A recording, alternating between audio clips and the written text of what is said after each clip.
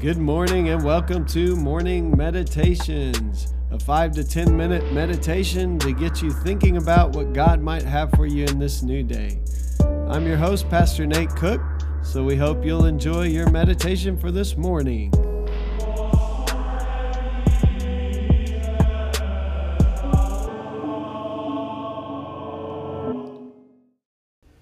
Hey, this is Pastor Nate, and this is your morning meditation for Tuesday, August the 13th.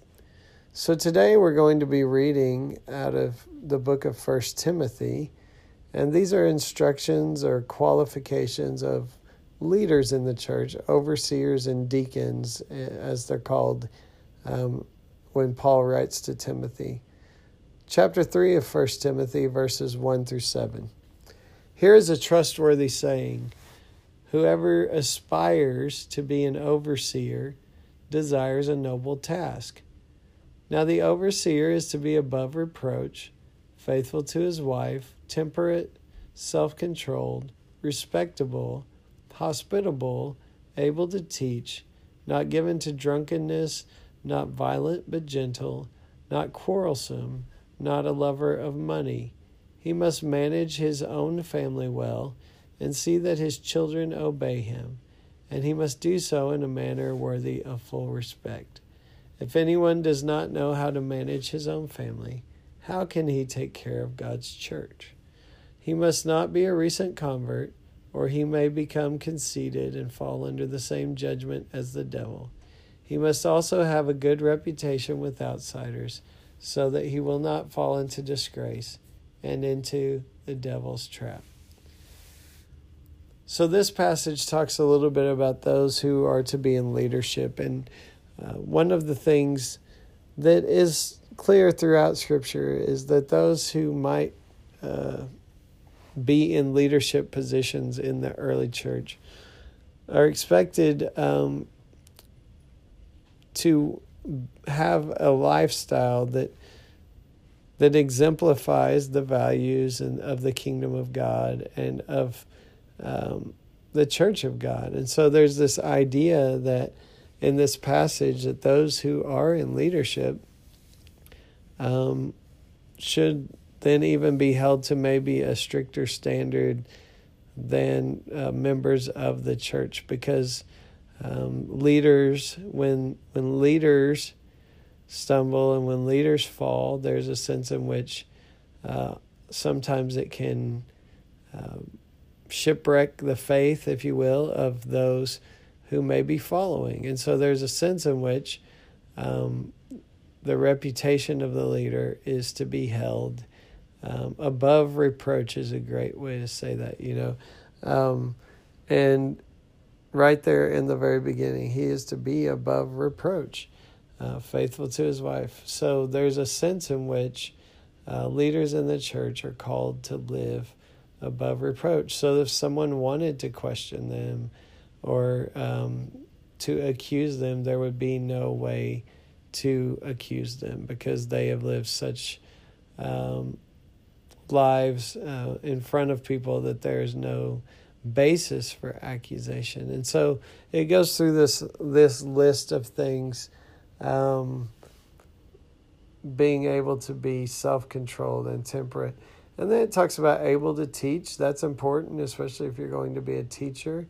And then able to manage his own family well.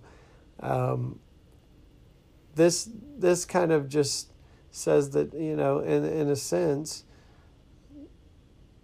we don't want to sacrifice our families on the altar of doing ministry. And so part of being a leader means taking care of your family as well. And then there's a warning about recent converts. And the idea there is to allow people time to grow before just thrusting them in leadership, so that they kind of have had a chance to their roots to get established in the Christian faith. And so these are important things for leaders of churches. I've seen in churches where people who've been thrust into leadership positions who maybe aren't ready for leadership positions They can do a lot of damage to themselves and to others. But also we have to be careful not to make this a legalistic list. Obviously, there are great leaders who may have taught their children well, whose children ended up not following Jesus, and yet that should not, in my opinion, negate them from being leaders in the church. And so there's always a tendency when we get a list like this to make it into something legalistic, where we say that, we begin to judge people based on how well they uphold all these little things. And then we don't make any room for grace. So there's a fine line between expecting a lot of our leaders and between making this a legalistic kind of formula for a leader, so that if someone doesn't measure up, then we just get rid of them. I think the key here is for all of us, if we are those who might want to be in leadership, the very beginning of this says that's a noble thing. We need lots of leaders in the church.